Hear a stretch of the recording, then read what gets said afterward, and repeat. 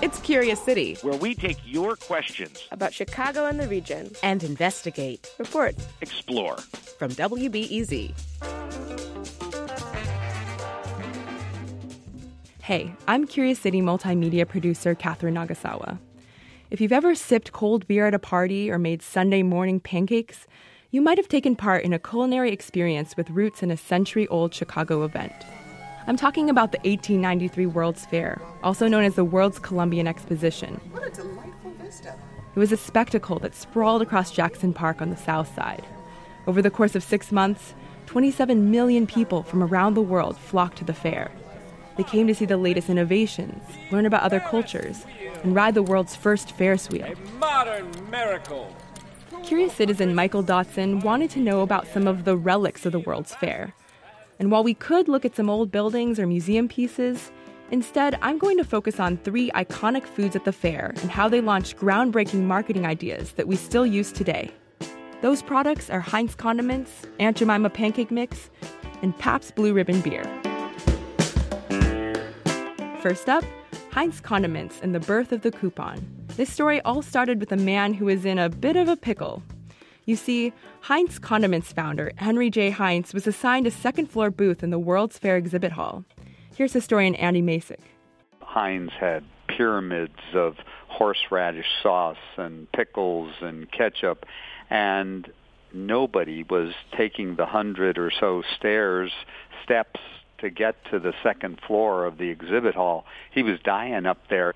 So Heinz found some local boys and hired them to walk around the first floor and drop these gold tags all over the ground that said, "Bring to the Heinz booth on the second floor for a free prize." And people would be walking along, catch the glint of gold out of the corner of their eyes, and they'd stoop down and pick up one of these tags.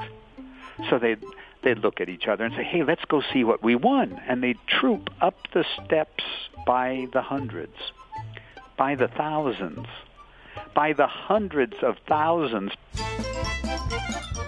More than 1 million people eventually found their way to the booth to claim a small pin, a green pickle with the Heinz logo.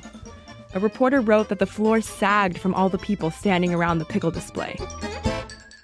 Consumer culture expert Dr. Joseph Malherek says coupons and promotional prizes were a new marketing strategy at the time. It was, accomplished a number of things for manufacturers. It was a way to measure the impact of the advertising that they were purchasing. It was a way to train consumers to recognize their trade iconography.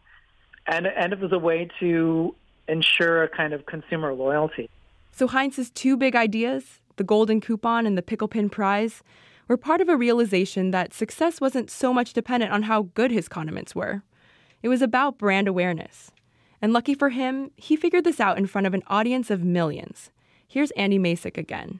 This gave him national and international stature, which he parlayed into the largest food empire in the world at that time. Next up, Aunt Jemima pancake mix and the emergence of the trademark character. The World's Fair coincided with a big change in how and where people bought things.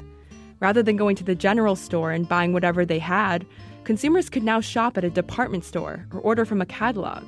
According to Malherek, brands now had to find a way to stand out.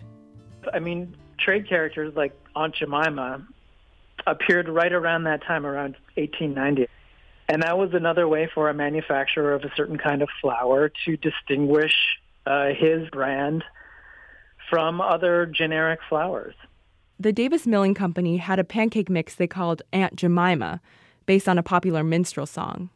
But Aunt Jemima would make her world debut at the fair in the form of Nancy Green, a former slave living in Chicago. Nancy Green was selected because she fit the type of what they thought an Aunt Jemima should be. That's Romy Crawford, a visual and critical studies professor at the Art Institute of Chicago. She is playing a type of derogatory role in caricature, right, of black women. And although today we recognize the character as a racist stereotype, Malherek says the company was tapping into prevailing ideas of the time. This was a product that was somehow suggestive of the household, a kind of pre-industrial past. It was an attempt to evoke certain believe it or not, nostalgic kind of images in the minds of mostly white consumers. So Aunt Jemima pancake mix was less about the quality of the pancakes and more about selling an idea. In this case, the mammy fantasy. The idea of a matronly black servant happily preparing food. And it worked. News stories about the fair painted a picture of Green standing next to the world's largest flour barrel. She sang while making pancakes and told romanticized stories about her days as a slave in the South. And after the fair, Nancy Green was offered a lifetime contract to play Aunt Jemima and traveled the country on promotional tours. And the character trademark became a familiar part of American consumerism. Think about Ronald McDonald, Tony the Tiger, or hundreds of others. So Heinz and Aunt Jemima became famous by using innovative marketing techniques at the fair. But another company, Pabst, used the brand of the fair itself as a marketing tactic for Pabst Blue Ribbon beer, 50 years after the fair ended. The story goes like this. The competition for best beer at the World's Fair came down to Budweiser and Pabst. John Eastberg, executive director of the Pabst Mansion, says that in the end, after months of debate and controversy, Pabst won by a sliver. There never was any blue ribbon. There never was a gold medal. Essentially, it was a certificate. Yeah, not such a big deal after all. But 50 years later, Pabst added a tagline at the bottom of their cans, selected as America's best in 1893. Pabst had trouble with beer sales in the 1950s, and so they thought this would be a really good gimmick. You know, going back to the 1893 World's Fair, it's still on every can and bottle of Pabst Blue Ribbon to this day. Even half a century after the fair, Pabst understood that the event had marketing power, and they wanted to tie themselves to the fair's mystique. You know, the World's Fair Committee never meant for these awards to be like hotly contested. Clearly, nobody thought about the marketing legs of something like this. These concepts of tying your product to a famous event, creating characters for your brand, and handing out coupons for prizes, they're still with us. So maybe it's no coincidence that we're still enjoying Heinz condiments, Aunt Jemima pancake mix, and PBR today.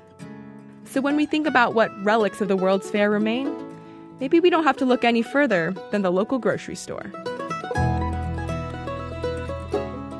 Reporting comes from me, Catherine Nagasawa. Curious City is supported by the Conant Family Foundation.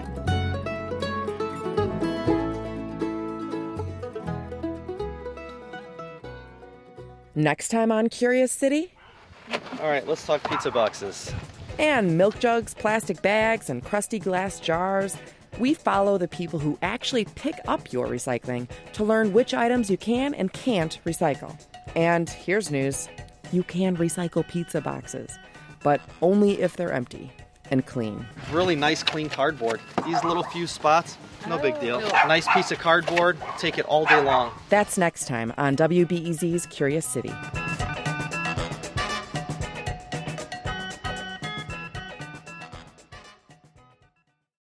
Before we start the show, we here at Curious City want to let you in on a little-known fact about WBEZ. 89% of all our funding comes from community support, including contributions from curious listeners like you. If this program has changed how you see Chicago, please consider supporting this program at wbez.org/curious.